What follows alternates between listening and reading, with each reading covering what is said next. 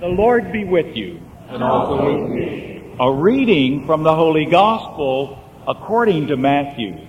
Glory to you, Lord. Jesus told his disciples this parable. The reign of God is like the case of the owner of an estate who went out at dawn to hire workmen for his vineyard. After reaching an agreement with them for the usual daily wage, he sent them out in the vineyard. He came out about mid-morning, and he saw other men standing around the marketplace without work. So he said to them, "You too go along to my vineyard, and I will pay you whatever is fair." At that they went away. He came out again around noon and about mid-afternoon, and he did the same. Finally, going out in late afternoon, he found still others standing around. To these he said, "Why have you been standing idle all day?" "Well, no one has hired us," they told him. And he said, You go in the vineyard too." And when evening came, the owner of the vineyard said to his foreman, "Call the workmen and give them their pay. But begin with the last group and end with the first." When those hired late in the afternoon came up, well, they received a full day's pay. When the first group appeared, they supposed that they would get more. Yet they received the same daily wage. Thereupon they complained to the owner, "This last group did only an hour's work, but you put them on the same basis as us, who have worked a full day in the scorching heat." "My friend," he said to them, "I do you no injustice. You agreed on the usual wage, did you not? Take your pay, go home. I intend to give this man who was hired last the very same pay as you. I am free to do as I please with my money, am I not? Or are you envious because I am generous?" Thus, the last shall be first, and the first shall be last. And this is the gospel of the Lord. Praise you, Lord.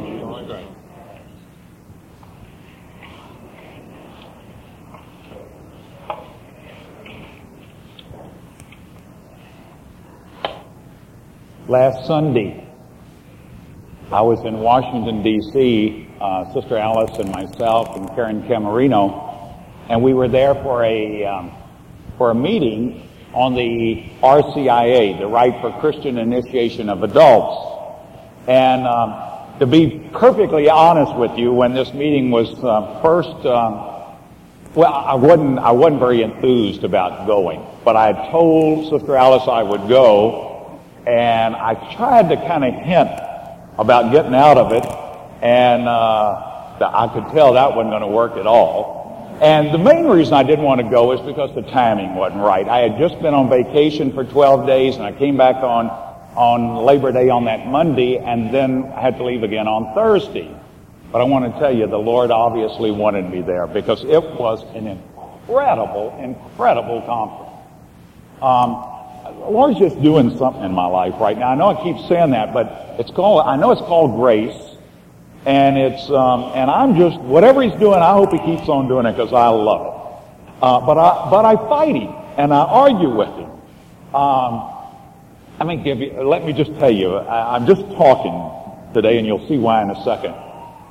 One thing that they said in the conference, that one of the speakers said, was this guy got up and he said, every speaker, there are two principles for every speaker that every speaker should follow. One principle is never assume that your audience is having as much fun as you are. I think that's great. I like that one. I hadn't heard that one before. The second one I had heard, but I thought that was really good. Because you do. You get carried away with you're scared to death to come up here. After 20 years, you're still scared to come up, let me tell you. But once you get up there, then it's hard to turn you off, or me. Anyway, The second principle is make sure that whatever you have to say is better than silence. Well, that puts the pressure on. and there's a lot of truth to that. And I guess what I'm saying to you today is this. I can't say anything better than silence, than what the Lord said in those three incredible readings today. Again, what I'm trying to say is, for some reason this week, every time I sat down to try, I knew what I wanted to say, but it's important for me to try to sit down and put it all together, okay?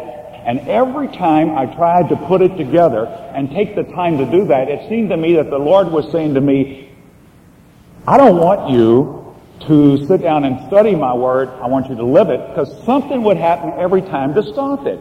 And someone would come in, or something would happen, or we had a death this week, and really 24-year-old man, Tim, a young man, just incredible guy, and I felt such a sense of privilege. And that's where the Lord wanted me. And yesterday afternoon, it was like right before the funeral, about 2 hours before the funeral, and I had saved this time. I said, this is the last time I've got for tomorrow. And so somebody saw me outside. Now, I'm not, thank God they did, but they saw me outside and they came in. And I said, my first impulse, I love spontaneity. I said this at the last Mass, and it dawned on me. I like my spontaneity. I don't like your spontaneity. That's the kind of spontaneity I like. And I couldn't figure out what it was, because I've always seen myself as a spontaneous person. And the first thing I said to this person, and they're here at this liturgy, and I can apologize to them, because the first thing I said was, but in so many words, was, you don't understand. I've got this funeral, and I've got this, and I've got that, and I was feeling that pressure. And I could just yank my tongue out for that. Then turn to the Scriptures. Praise God, they came on in, because they were absolute gift to me. So to this person, I want to apologize for my hesitancy to be what the Lord was calling me to be at that moment. And I thank you, because you were a sheer gift to me, and you gave me that gift in my life. And I sat down with the Scriptures, and what are the Scriptures saying? The Scriptures are saying to me, my time is not your time. Come to my time. And that gorgeous verse, that this is what Isaiah is saying. And Isaiah is saying, Ed, you've got all this clutter. Come to me while you still can, while you can still hear my voice. Come to me in all the clutter of your life. And this is where I want you, right here and now. And then that beautiful second reading where Paul is saying, it doesn't make any difference whether I'm physically alive or physically dead. What is important is Christ Jesus, because my whole life, all of life is Jesus. Choose Jesus. And so I said to myself, it was at that moment that I let go of most of the pressure I was feeling at that point, because I thought, I was bargaining with God. Do you ever do that? I was saying, listen, God, you don't understand. I got to face thousands of people tomorrow, and I'm doing it for you. And come on, you got to give me the time. I'll do the work, but you got to give me the time. And the Lord said, no, Lord, Ed, I want you somewhere else. And then in that gorgeous gospel that he says, I don't care what. It's never too late. I just love the socks off of it. It's never, ever too late. Ever. I've got the same measure for you. I want to tell you, my life is such a gift. I guess, maybe the Lord just wanted me to share with you and where I am today. Yesterday, that candle burned twice. That candle burns for us twice in our life. On the day we are baptized, on the day we are buried, the Easter candle. On the day we are baptized, that's the beginning of our journey home. Of course, when we die, that is the completion of that walk. And yesterday that candle burned for both.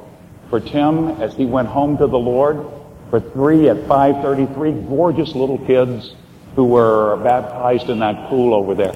I am so privileged when I let go and let God. I am so privileged to share in your life and to share in Tim's life and in his folks' life and in their grief and their hurt and in the joy of those parents.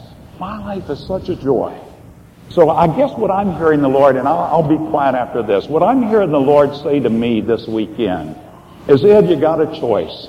You can choose the world, you can choose yourself, or you can choose me. And I guess the gift he really gave to me this weekend is choosing him is choosing life. And that's what I want. And I hope I come a little bit closer to that this weekend. So bless you all.